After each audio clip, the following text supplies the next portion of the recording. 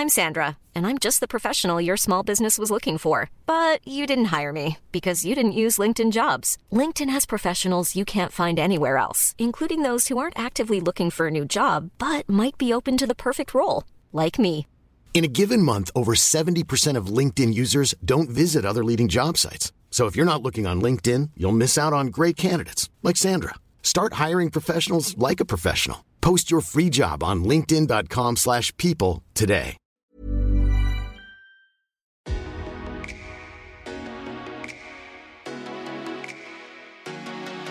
GM, I'm Dan Roberts.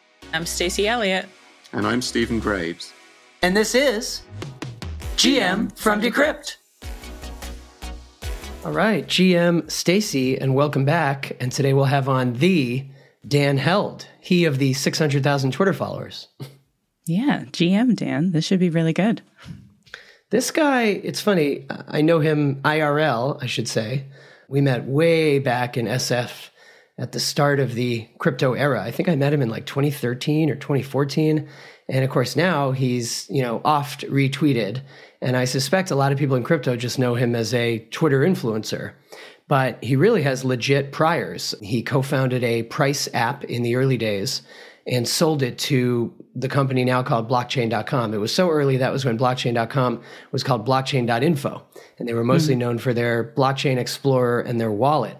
And then he progressed from there, but now he's become a big kind of Bitcoin, I would say Bitcoin maxi, but we'll push him on that, influencer. Yeah, I'm really curious to hear what he has to say about, what we've seen kind of turn into culture wars among the Bitcoiners. Yeah. We've seen a lot of that lately. I also want to talk to him about, maybe surprisingly the Ethereum merge a bit. There's this big proof of stake, proof of work thing going on. And I think he's got some interesting thoughts there, both in terms of security and energy, because there's lots of different angles on this. 100%. And the culture thing is so interesting. It's all going to come to a head. Even certain people that won't say they will, I know are watching the merge very closely. And let's see what happens. When that happens, it affects everyone in the industry, not just, ETH holders. So we can ask about that. And you're totally right about the culture wars. You and I go into various crypto conferences. We've seen the different vibes, and I think things are changing a little. I'm hearing from a lot of people who might be thought of as Bitcoin maxis that they're interested in so-called Web3. They're interested in NFTs or things that can be built and dApps, even if they think Bitcoin is still the ultimate and the primo product in crypto. Yeah, it feels a little bit like maxi isn't the catch-all that it used to be for everyone. And, I'm curious to see what Dan Held calls himself these days. Yeah, 100%. Well, great. Let's bring him on. All right, Dan Held, GM, welcome to the program. Thanks for having me, Dan. Welcome. So much to talk about, and we want to get into kind of your story and have some fun. But let's start with current news. We kind of got to start with the market. Who knows where we'll be in 1 week when this episode comes out. But as we talk, kind of summer doldrums, tough times for the crypto market.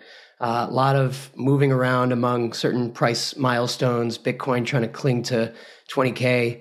What do you make of the current market cycle? And I guess a fun way to ask it might be, what do you tell people who say to you, gosh, it's hard to be optimistic and positive right now? Well, Dan, you've been around as long as I have, so we've seen some worse days than where we are now.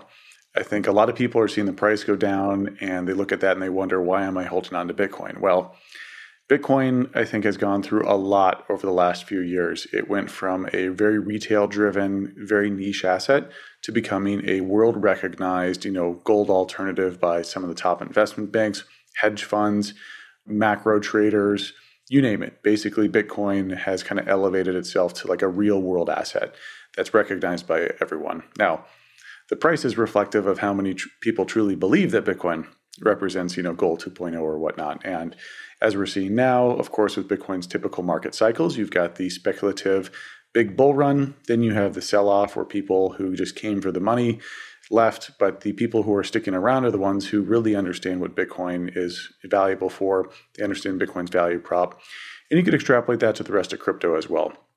A lot of people trading NFTs just came just to do a flip quick, like a quick flip.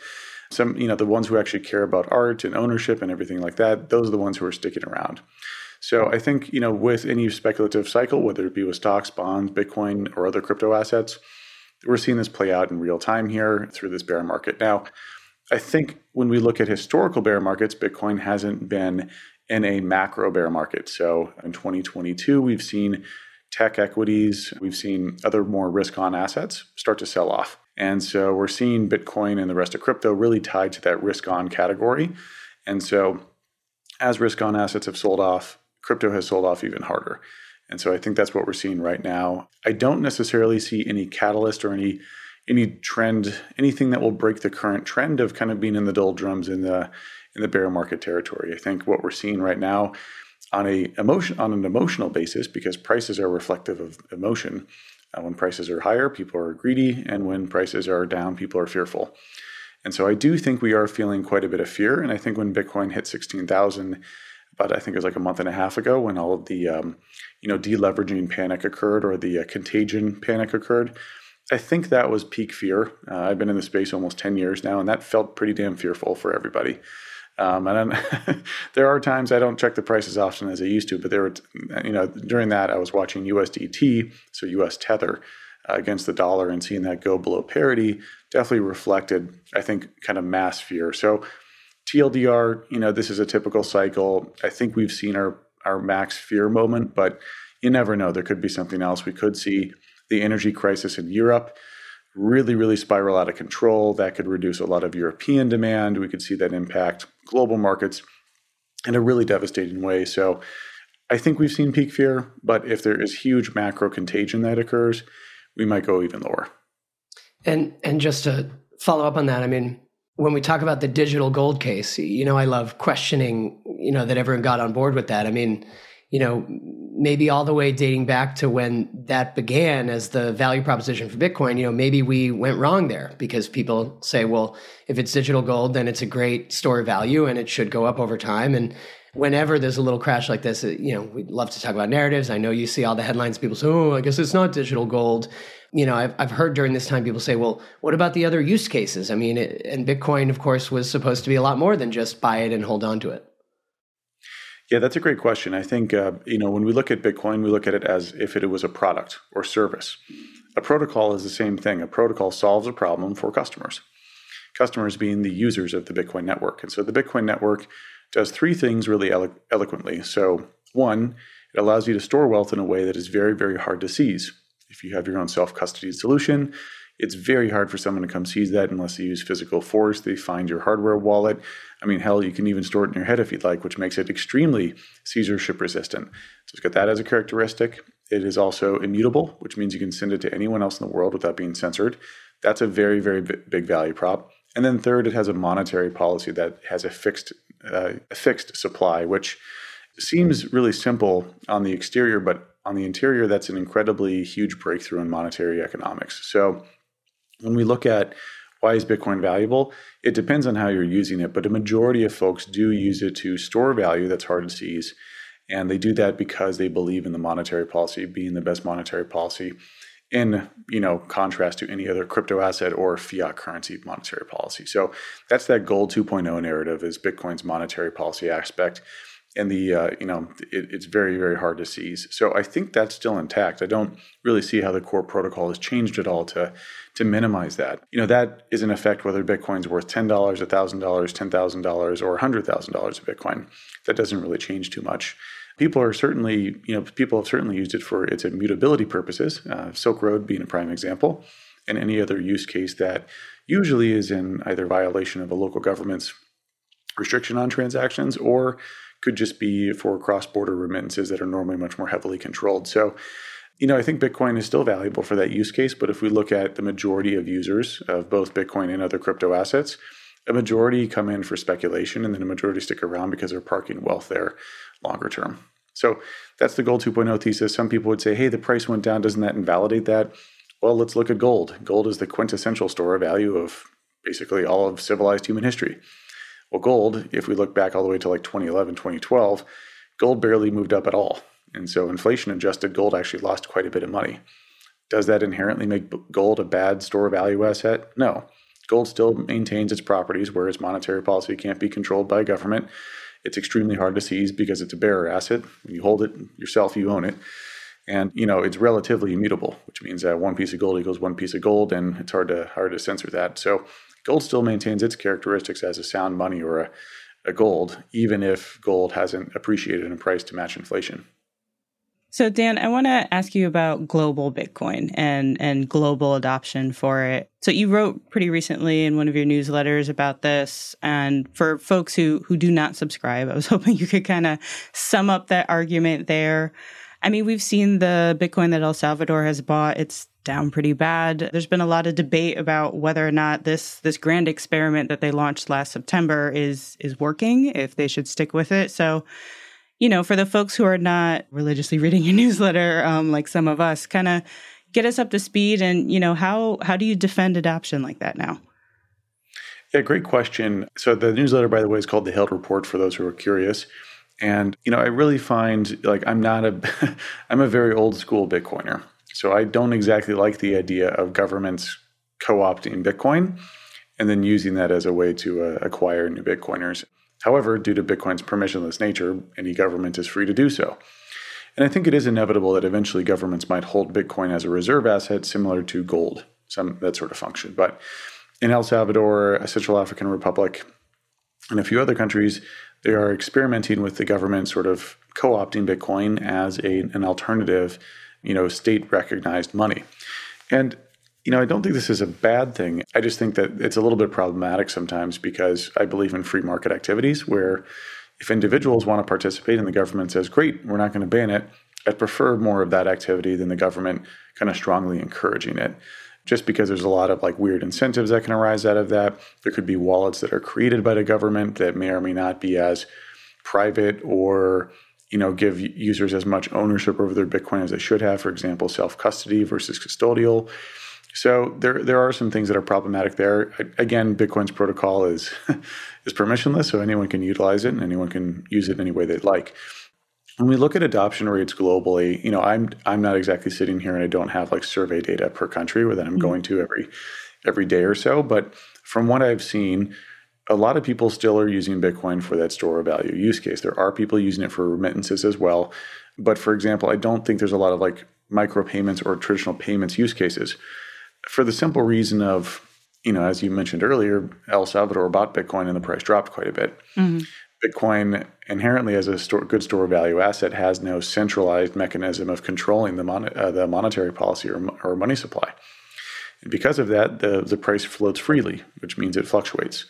And so for a day-to-day transactional currency, Bitcoin and most other crypto assets are very, very poor at that. And that's where we've seen adoption of USDT or USDC. And even though I'm a huge fan of Bitcoin, I do recognize that stablecoins can help out folks in these countries. Now, of course, as a caveat, these stablecoins I'm referencing are completely centralized. They can be seized or censored at any moment. However, to help the U.S. dollar kind of propagate its dominance, I do believe the U.S. government will likely allow USDT and USDC to be adopted globally in these different countries because it propagates the strength of the U.S. dollar. I view it as sort of a stopgap measure where people are introduced to crypto via USDT, USDC, and then eventually realize, wait a second, okay, so a centralized company controls this. Maybe I should stash away some of my long-term savings in Bitcoin. So I'm not too big of a Bitcoin purist. I'm more of a Bitcoin realist where Bitcoin solves a problem in the market, but it doesn't solve every problem. And certainly some folks may or may not want to have exposure to Bitcoin's volatility, so they choose to use a more centralized instrument. Of course, they're using something centralized, which means that it doesn't have a lot of those characteristics from a blockchain that we'd want, right? But it's somewhat unavoidable as we've seen the algorithmic stablecoins not be able to keep their peg, as we saw with Tether and Luna. So I think, when it comes to adoption, I think Bitcoin represents that kind of store value gold 2.0, a very volatile one. And then you've got that alongside, I'd say USDT, USDC. The metrics behind there are huge in terms of that being adopted globally. So I'd say they work in tandem. They don't cannibalize each other. It's just more of one is more purpose-oriented versus one problem that it's solving versus another one. Okay. And then since we're in the neighborhood, I want to ask, since we're talking governments and crypto, how would you feel about a central bank-backed stablecoin? We talked about algo stablecoins, we talked about Tether and USDC. And there is a lot of talk that we might eventually see a centrally backed stablecoin from some government, even in the U.S. potentially. So how would you feel about that? Well, funny you asked that. I've actually got a research report coming out with the Texas Blockchain Council and the Bitcoin Policy Institute, where I'm going to say that they actually did more of the heavy lifting, but I had a paper I was writing on CBDCs, and they really took it and ran with it, and that's coming out soon. So I'm really excited for that to come out. Give us a preview. This is the preview for it, the super exclusive release coming out. Now, it's a really great piece that I think comprehensively dismantles the idea of why CBDCs would be valuable. So CBDCs, for those who don't know what that means, it means central bank digital currency. Mm-hmm. Now, today when you go use dollars, you don't have a bank account with the Federal Reserve. You have a bank account with Bank of America, maybe your brokerage, and these are all called like commercial banks. So the U.S. government allows these banks, gives them certain reserve ratios, and they go in and make sure that they're all compliant. But essentially, when it comes to how banking activity works, that's done through the commercial or like free markets. Central bank digital currencies would mean that you bank directly with the Federal Reserve, which means like you have a bank account with the Fed. Mm-hmm. This undermines the entire commercial banking industry because now it totally changes the dynamics of how these banks are run. It means that the central bank starts to exert complete control over every transaction in the economy, which would mean that, for example, if Dan Roberts tweeted a really bad tweet, maybe he said something very inappropriate, well, if the politicians in charge, have some influence over the CBDC, they could censor every single transaction from Dan. Mm-hmm. Or Dan could be penalized where they take 10% of Dan's bank account just because they have complete control over every asset and every transaction in that network. So CBDCs aren't this leap forward in innovation. They're a leap forward in control. So right now, stablecoins are issued by centralized companies that are working with banks to create, a token on-chain that represents a real dollar in a bank account.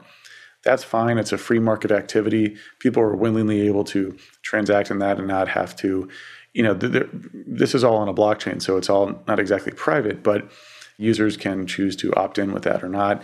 And USDC and USDT won't censor anyone unless they are legally required to. With CBDC, this means that every single transaction is surveilled and controlled by a centralized entity, and there's not even a due process here where they might have to get a warrant, or they might have to get something to go seize it. They literally control the server, so they could go in and tweak who owns what. So CBDCs, I think, represent a very 1984-esque authoritarian style money, which is very different than stablecoins, which is a free market activity, and of course, very, very different from Bitcoin, which isn't centrally controlled, which can't be seized very easily, and isn't able to be censored. Yeah, and Dan, when you talk up Bitcoin's, censorship resistance, which has always been a key appeal, got to bring up the recent news of the sanctions against Tornado Cash, which, our devoted readers know that we've been all over this story, but it's a crypto mixer. And, the government is basically saying to the centralized companies, you should not allow users whose wallets have interacted with this service. And of course, the fear is that eventually, through these kind of roundabout ways, the government can try to continue to crack down. People have always said, well, the best thing is, they can't ban Bitcoin. And that's true. They can't. That's the whole point, is it's decentralized and it's tens of thousands of different nodes. But they can put pressure on companies, projects, and platforms by, sending subpoenas or issuing sanctions or saying that they're non-compliant if they don't ban certain users. So how concerned were you by this latest step? This is very concerning for the whole space. I think this is a moment when Bitcoiners, Ethereum folks, and everyone can unite and say that, hey, this is a bad omen for all of crypto. I think that this represents what we've been anticipating for some time, and it represents the U.S. government exerting censorship into different blockchains because they view some transactions to be illegal or problematic. Tornado Cash, in this example, was a mixer that allowed people to not mix their coins with others, so they could basically obfuscate where the origin of the coins came from. So these aren't new or innovative. Coin joins exist on Bitcoin. Those have existed for some time, and you've also got centralized mixers, and those centralized mixers have been taken down. With Tornado Cash, you had, the front end essentially start to censor transactions. So people could still interact with the protocol, but because the protocol didn't insert, to the best of my knowledge, censorship, but the client did, like the web client. So, this is problematic because if people start censoring, then it sort of defeats the entire purpose of using blockchains. And so when we look at staking, this is even more problematic because when you look at how staker incentives work, they are slashed. So you post capital, you stake capital, and you are slashed as a staker if you do not sign that block. So essentially, if there's an OFAC-related transaction, the centralized entities said, hey, we might not be able to sign these blocks because we would then be culpable. They would then get slashed. Getting slashed means they might have their funds reduced in some manner.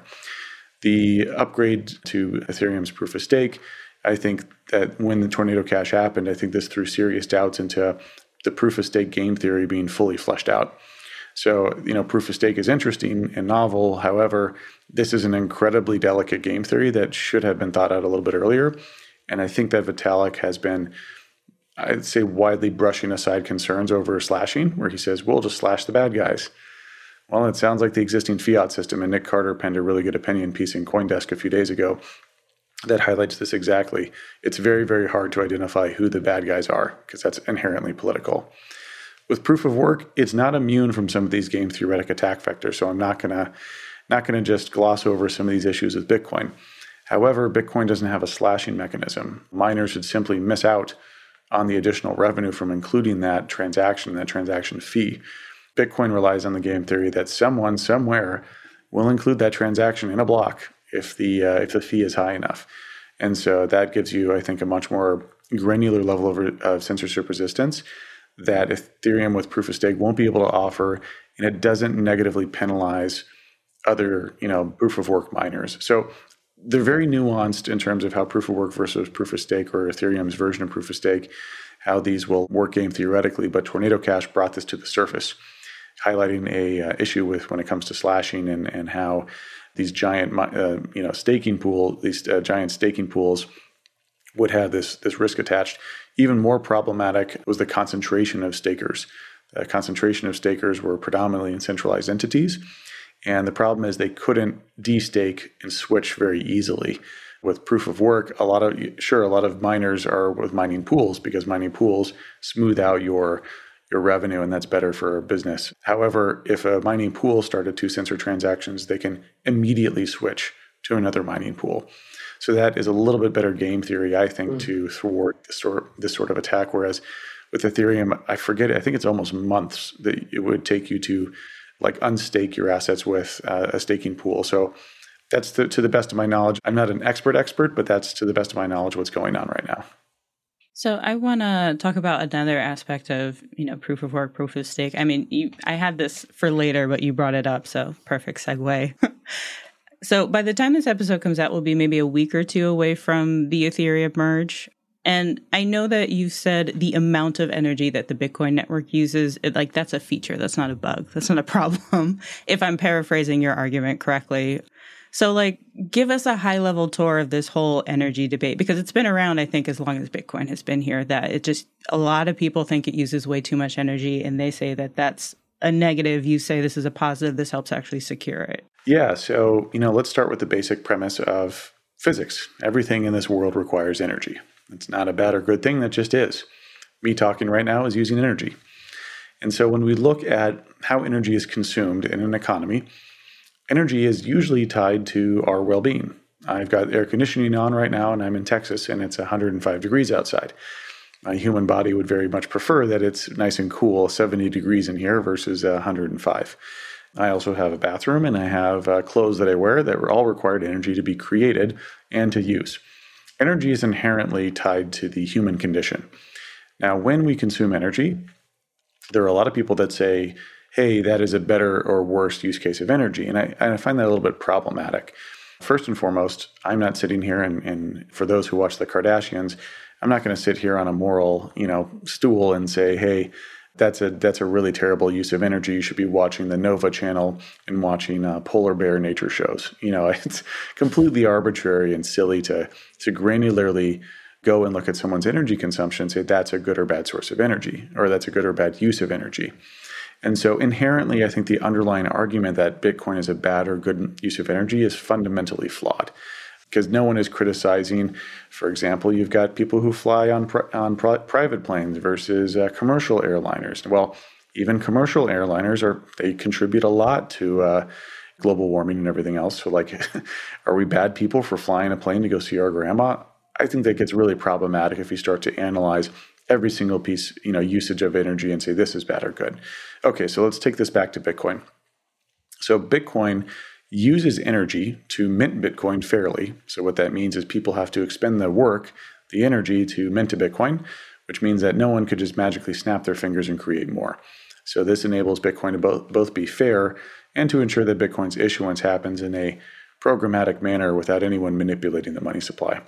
There's other mechanisms too that weigh in here, but I'm just kind of glossing over some of the details. When Bitcoin uses energy, it both produces new Bitcoin and also protects the ledger.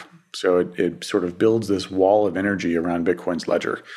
And I think that's inherently a good thing. I think Bitcoin solves three really big problems. It's a money that's hard to seize, immutable, and has a great monetary policy. That is really valuable for people across the world. And so I think Bitcoin's energy consumption is totally worthwhile.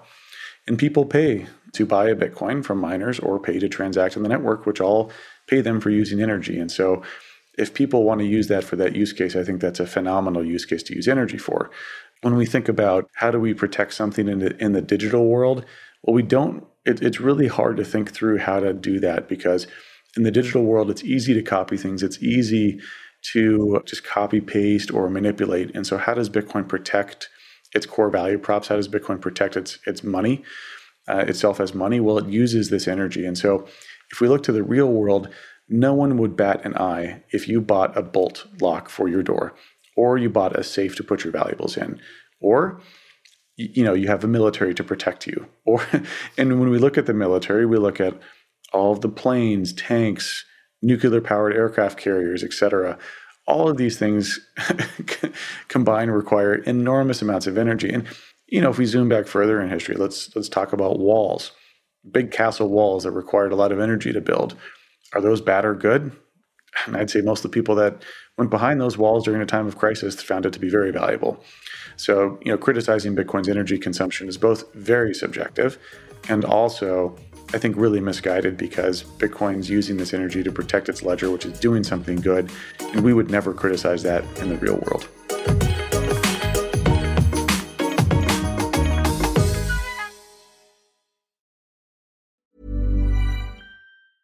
There's never been a faster or easier way to start your weight loss journey than with PlushCare.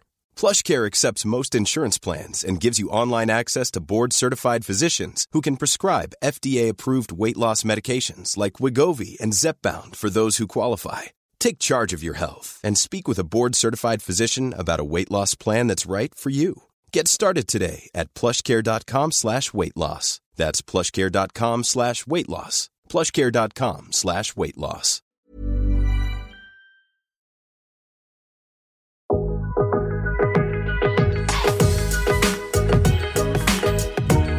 So I do want to play devil's advocate, because I don't think people who are critical of cryptocurrencies are necessarily going to want to hang in there for that whole argument. And, they're kind of damning all of them together. They're not drawing distinctions. So do you think perhaps post-merge, Ethereum's now on proof of stake, it is, as has so often been said, very likely going to be using less energy at that point? Do you think that takes some of the heat off Bitcoin, or do you think that's going to step it up from people who really care about this environmental angle? It's definitely going to step up the heat. And here's where the nuance is very problematic, because it's hard to proclaim this nuance amongst newbies or folks who are really worried about the environment. Mm-hmm. Ethereum is trading off energy consumption, but is trading off other factors as well, game theoretic factors that make it weaker and stronger in certain areas. And this is problematic, because if there's a catastrophic failure in the Ethereum protocol due to these trade-offs, well, yeah, sure, you cut your energy consumption down by 99%, but then the protocol failed. I'm not saying that it will. I'm saying that it opens up Ethereum to some technical attack vectors that the Bitcoin community does not want to take on, and that's why they're sticking with proof of work. Of course, this very nuanced perspective is hard to proclaim. When someone is primarily just worried about the environment, they're like, Dan, I don't want to hear all this technical stuff. Mm-hmm. So yeah, I do think it will add pressure to Bitcoin's energy consumption because they'll point to Ethereum and say, hey, this blockchain that I have, I'm talking from a lay person's perspective here. They're like, hey, this blockchain isn't using very much energy at all, and you're using a lot. And that's it. They're not going to understand proof of stake versus proof of work or anything else. So I do think that will add to some pressure on Bitcoin. I do think we're seeing kind of a global anti-woke energy pushback, though. So it does come at a very, very good time for Bitcoin when Europe is about to freeze due to its egregiously dumb ESG policies. With like Germany and other countries shutting down very, very energy efficient power plants due to optics and wanting to look good with their population. And so this winter, I think we're going to see some of those ESG without, I believe that yes, global warming is caused by people and that global warming exists. I think that, politically charged ESG requirements may or may not actually help to solve the problem. Mm-hmm. And we've seen that kind of globally where people are shutting down power plants that are very efficient. And so when we look at, Bitcoin in this context, we could see a shift from the super woke, all energy consumption's bad to holy shit, we just literally froze Europe. We do need energy, and we'd ideally like energy to be a much more renewable, clean mix, but that's going to take some time. Mm-hmm. And we've got to be realistic with it versus being so dogmatic. Also, you've got some pretty egregious political ESG failures where I think the term is largely losing a lot of its former strength. For example, ExxonMobil I believe that they won an ESG award. And then finally, when you look at ESG, it stands for environmental, social and governance. Yep. Yeah. Well, great proof of stake, reduced energy consumption, but caused governance problems. So, if we use their own terminology, ESG, they only really care about E, and then everything else is just governance. Or they just really care about the environmental, and then they ignore governance. And I think governance is hugely problematic. As a libertarian, that's why I believe in Bitcoin, and that's where I think DeFi and other stuff is really interesting because it changes how governance works. And I think that taking humans out of the loop when it comes to governance is the right way forward. So, yeah, that's my complete thoughts on that. But I do agree. In summary, I do agree it'll probably add more pressure for Bitcoin's on Bitcoin's energy consumption. That was a better argument than I've heard when people just do. Well, what about Christmas tree lights, or what about dryers? Which fair, but that's been the norm for a while. It's just to point to some other thing we're all used to using that also uses a lot of energy. But Dan, let's zoom out a little bit. We haven't kind of reviewed your personal crypto past, and it's always fun. Why don't you tell everyone how you first got into the space? As you said, you really were early. I think we met in 2013. I mean, this was early days. Yeah. I mean, I've heard people recently say, oh, I was early to crypto. They say, I've been in it since 2019. It's okay. But, I think a lot of people who follow you, I mean, God, you've got these 600,000 Twitter followers. I bet many of them don't even know that the way you got in is you created a price app and sold it to one of the biggest companies at the time. I think they just might think you're, a big talker and influencer. Yeah, it's kind of funny too. A lot of people on Twitter, when they find my long form blog content or my newsletter, they're like, "Oh, I didn't even know you write," just because I'm more well known for kind of my short, quippy takes on Bitcoin on social media.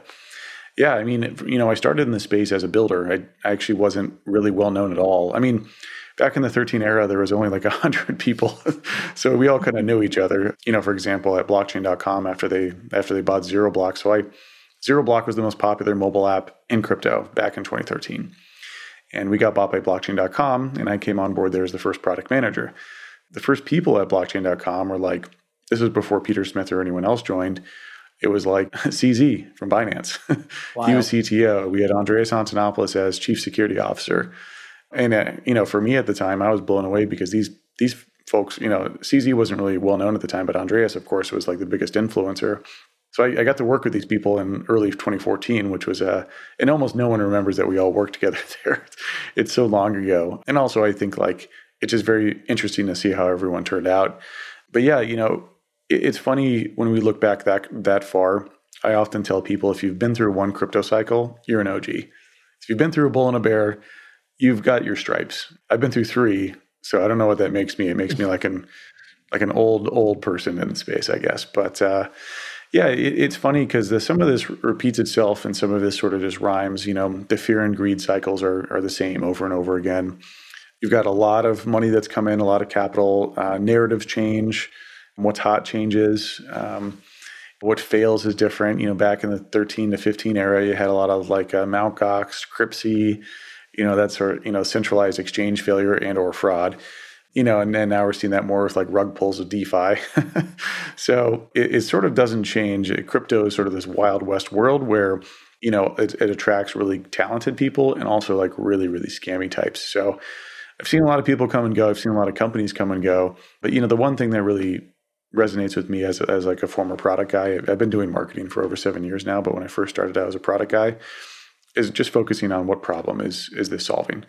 And I think that when you look at a lot of these, it's very tricky because you see the price go up and you go, wait a second, isn't the price value or isn't the price indicative of traction or product market fit or protocol market fit?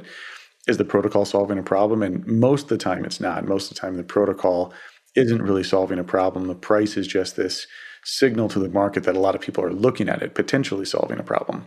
So I do, really like how in the 2020 through 2022 era, we had a bit more tangibility around solving problems. Look, NFTs are super interesting. If people want to buy those and use those as a way to represent community or identity or art, I think that's very valuable, and that's very indicative of the market showing us that it's valuable. A lot of people want to buy those. Certainly a lot bought it just to flip it, but a lot of them bought it because they actually believe in that. You also have DeFi as well, like lending and borrowing against your crypto asset as collateral. I think that was proven as a valuable use case that has some sticking power.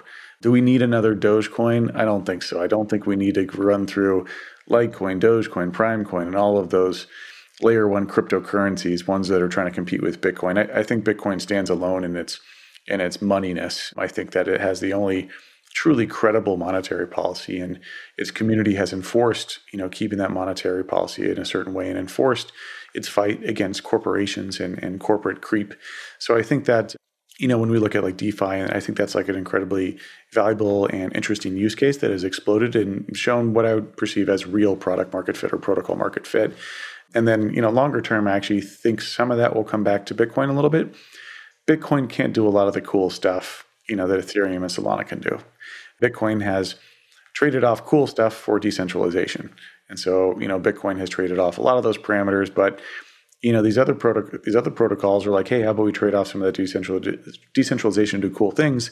And I find that interesting. I find that really cool. And I do think that some of those use cases might come back to Bitcoin. Bitcoin's never going to be composable, but composability, for example, is a blessing and a curse. When you have financial Legos built on top of financial Legos, that leads to incredibly high amounts of complexity. For example, if USDC ever was frozen, then all the money Legos built on a USDC smart contract would fracture. And so Bitcoin's DeFi, I think, is going to be more single purpose DeFi, like a Lightning, like discrete log contracts, like Stacks. Stacks is a sidechain, which then enables more like EVM style smart contracts. So Bitcoin can't do a lot of cool stuff. It pushes that to the layers above it. I do think we'll see a couple of those use cases come back to those layers.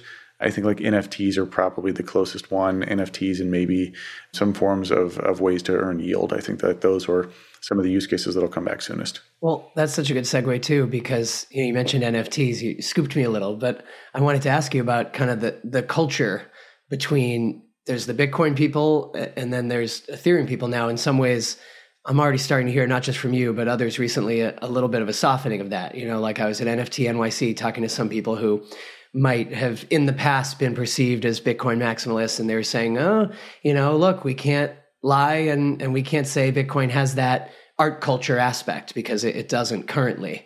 And, talking about your, the way you started off in the industry and the fact that you're this big figure on crypto Twitter now, I wanted to ask you your take on where the two cultures have gone these days. I mean, I know that you also go to an event like Bitcoin Miami each year. And to me, there's a certain vibe at Bitcoin Miami, and then there's a certain very different vibe at NFT things or say at ETH Denver. And I just wonder your assessment. Yeah, well, as like an old OG, I mean, to me, Bitcoin represented a very radical free style of money. And, I lived in San Francisco at the time, and Bitcoin is very synonymous with, Bitcoin's synonymous with Burning Man culture and like pretty liberal, pretty open-minded things. And that's how I still feel about it. I'm very libertarian. I want full legalization of drugs. People should be able to do whatever they want with their body.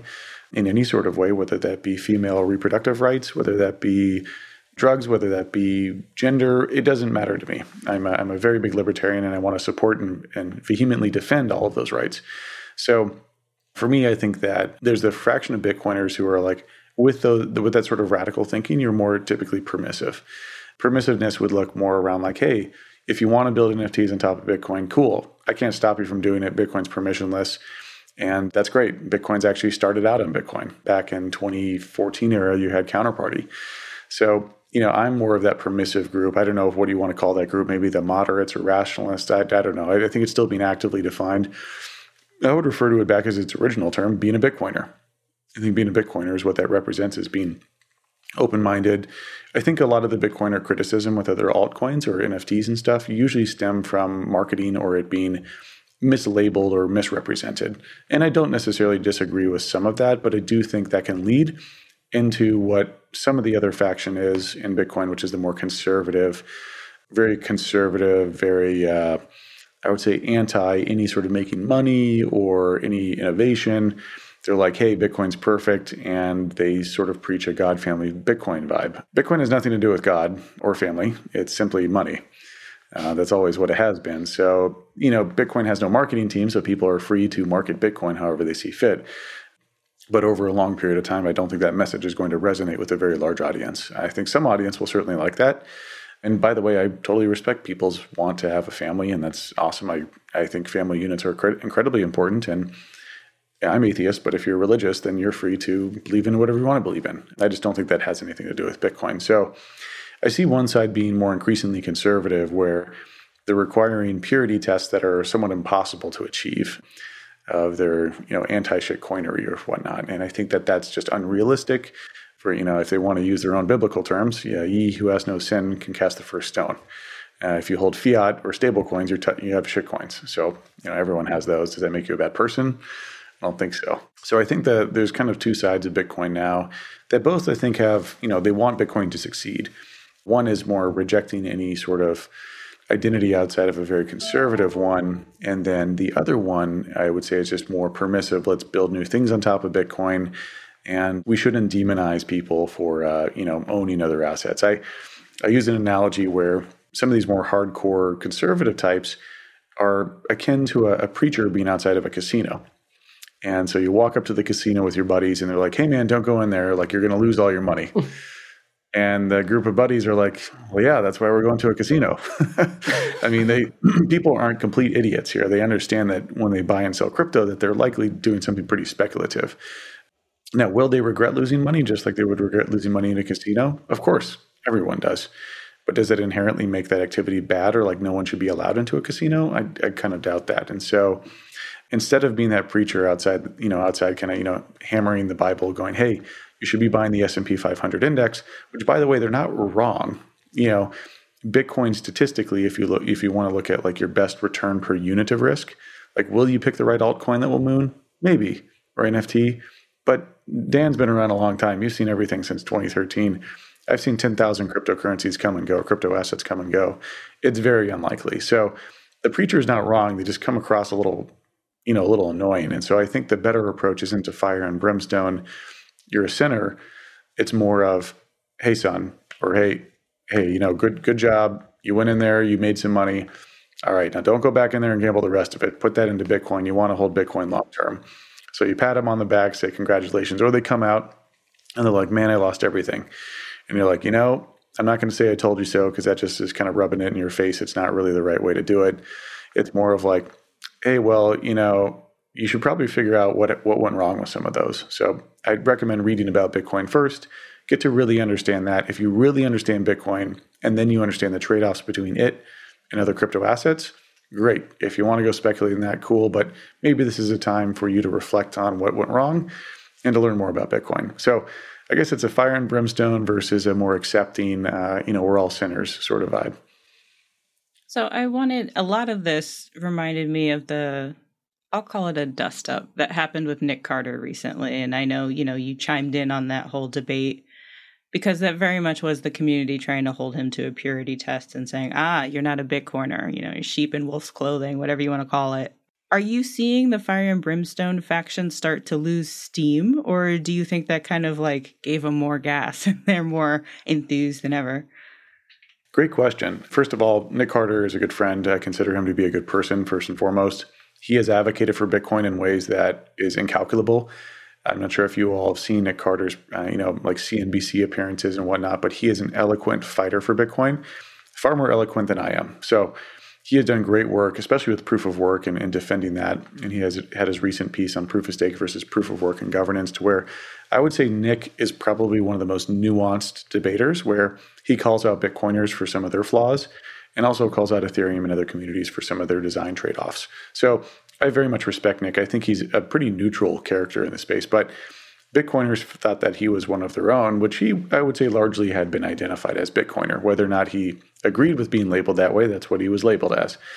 Bitcoiners found his investment in a certain asset to be, not Bitcoin enough. And I think what went wrong here, and by the way, I publicly defended him because I think he's a great advocate for Bitcoin. I think what went wrong is that, in the kind of haste of the moment, he got more defensive. And I respect Nick a lot because he's so usually patient, mild-mannered, and reasonable. And I think in that moment when you're getting attacked by thousands of people or tens of thousands of people, you can get a little bit reactionary. And I think the reactionary, first steps he took kind of inflamed them even more, which drew more criticism. And so I think that it could have panned out far differently. And so I kind of lament that it went down that way, because I think that Nick is still a great proponent for Bitcoin and still really loves it and actively fights for it. And I think that he was unfairly canceled. Now, I think Nick could have been a little bit more polished and a little smoother with his criticism of the Bitcoin, kind of more hardcore ethos. But yeah, I think that moment was actually I wouldn't say it gave any one faction like a leg up or a big shift. It was more of it started to clearly identify the factions a little bit more discreetly.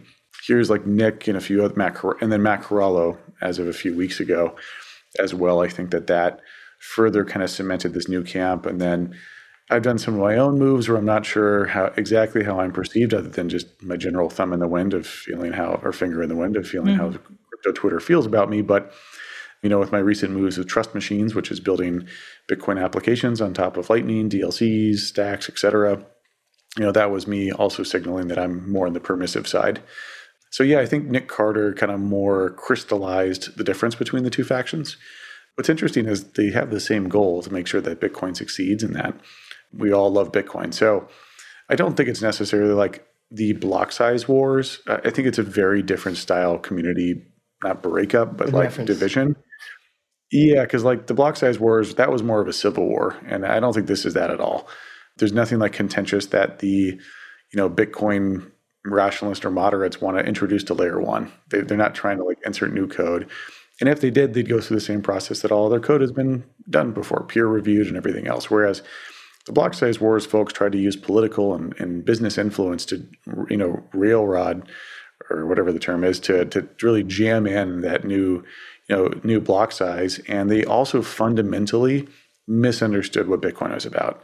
I think, those factions thought it was like a cheap way to send payments. And as we've seen, that use case has been largely debunked. So they fundamentally didn't understand Bitcoin, whereas this division is more nuanced around culture, identity, and less around code changes. And I think everyone understands why Bitcoin's valuable. So no one's advocating for a layer one code change to add a new use case. They're more of like, hey, I want to build on top of Bitcoin. We respect that layer one is like very, very unchangeable or very minor changes.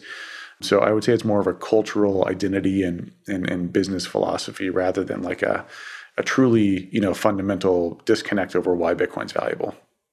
That's great. Dan, this has been so interesting, and we appreciate the time. There's just so much to talk about here. I think we want to wrap, but let's end this way. We've talked about some things that I'm sure you're used to being asked about all the time. It's like defending the energy use, defending, what do we say to doubters when the price goes way down? Well, it's not just about the price right now. Here are the use cases. Here are the reasons we care.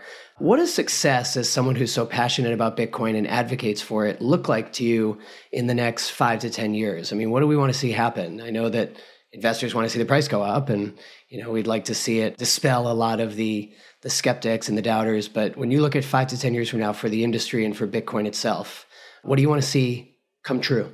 Yeah, that's a really good question. Overall, I want Bitcoin to succeed in terms of just more people buying it, holding it, believing in it. All money is a belief system. As the German minister at the ECB told me in a conference I was at in 2019, where he whispered to me and he said, "My religion's bigger than yours," which he, I think, very succinctly summarized what the difference is between the euro, dollar, and Bitcoin. Bitcoin adoption will only occur if more people understand it and believe in it and choose to park wealth in it.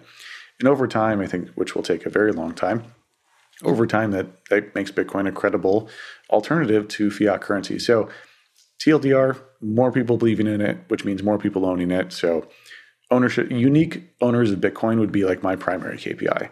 I want more and more people, even if it's $1 or $10, at least they're starting to pay attention.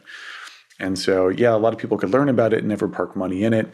I do think that KPI around them eventually buying some quantity reflects their own recognition that, hey, the existing system is flawed. I've chosen to vote by buying some amount of Bitcoin, and now I'm starting to pay attention. I'm looking at the price. I'm looking at what's changing the price. I'm starting to read Andreas Antonopoulos. I'm starting to read Nick Carter, that sort of thing. So I think that KPI is most indicative of a action performed by someone to identify themselves as being part of this new movement. Because Bitcoin itself is a revolution. You're rejecting your own government's money and you're saying, I don't trust you or believe in you anymore, and you're buying a new one. So that's my primary KPI. I think that that's done via some things that are out of our control. Price speculation. The bull runs are when most users come in because people are drawn to the rising price and then they go, wait, maybe I should buy some, and then they buy some and some stick around for the sound money. But then, the way that they stick around for the sound money is through education. So for me and companies I work with, like Trust Machines, education is going to be a huge critical component. How do you understand, what is Bitcoin? How does proof of work? What is DeFi? And that's going to be kind of a new area for me, is digging in and explaining different DeFi projects and also understanding some of the nuanced trade-offs of those projects. And then, of course, like, for example, other companies I work with, like Ledger. Ledger is the number one hardware wallet in the world. Their mission is incredibly powerful. Self-custody is the only way you truly have ownership in crypto, and they provide that. So I think it's, for me, it's just really leaning into the core values that I care about, self-custody and education, and building new applications on top of Bitcoin. And so, for me, I think that those will help drive adoption outside of our uncontrollable market cycles. This hopefully will keep more folks to stick around rather than leaving in the next bull run. So 5 years from now, I'd be really excited if we had like 500 million unique Bitcoin adopters. So 500 million, I think, would be pretty incredible. I mean, we've come a really long ways. And I think the last number they said globally is like 100 million. I've seen that mentioned a few times. So let's say if that number is true, that's like 5 times the number of unique hodlers, in 5 years. That would be success to me. Wow. 5x. Well, Dan, thank you so much for coming and joining us. I mean, there's just so many things we could dive into here, and we really appreciate you, chatting with us. I appreciate you having me, Stacy, and Dan. Pleasure as always. Really, thanks for having me on. This was a lot of fun, and I'll probably see you all around at the conferences. This has been GM from Decrypt. I'm Dan Roberts. I'm Stacy Elliott. And I'm Stephen Graves. GM is a Decrypt podcast produced by Red Rock Music. Our executive producer is Red Yoakum, our associate producer is Emma Martins, and our audio engineer is Enrique Hinojosa. For more from Decrypt, go to decrypt.co or download our mobile app. Subscribe and review us wherever you listen, and we'll meet you back here next time for more crypto conversation. GM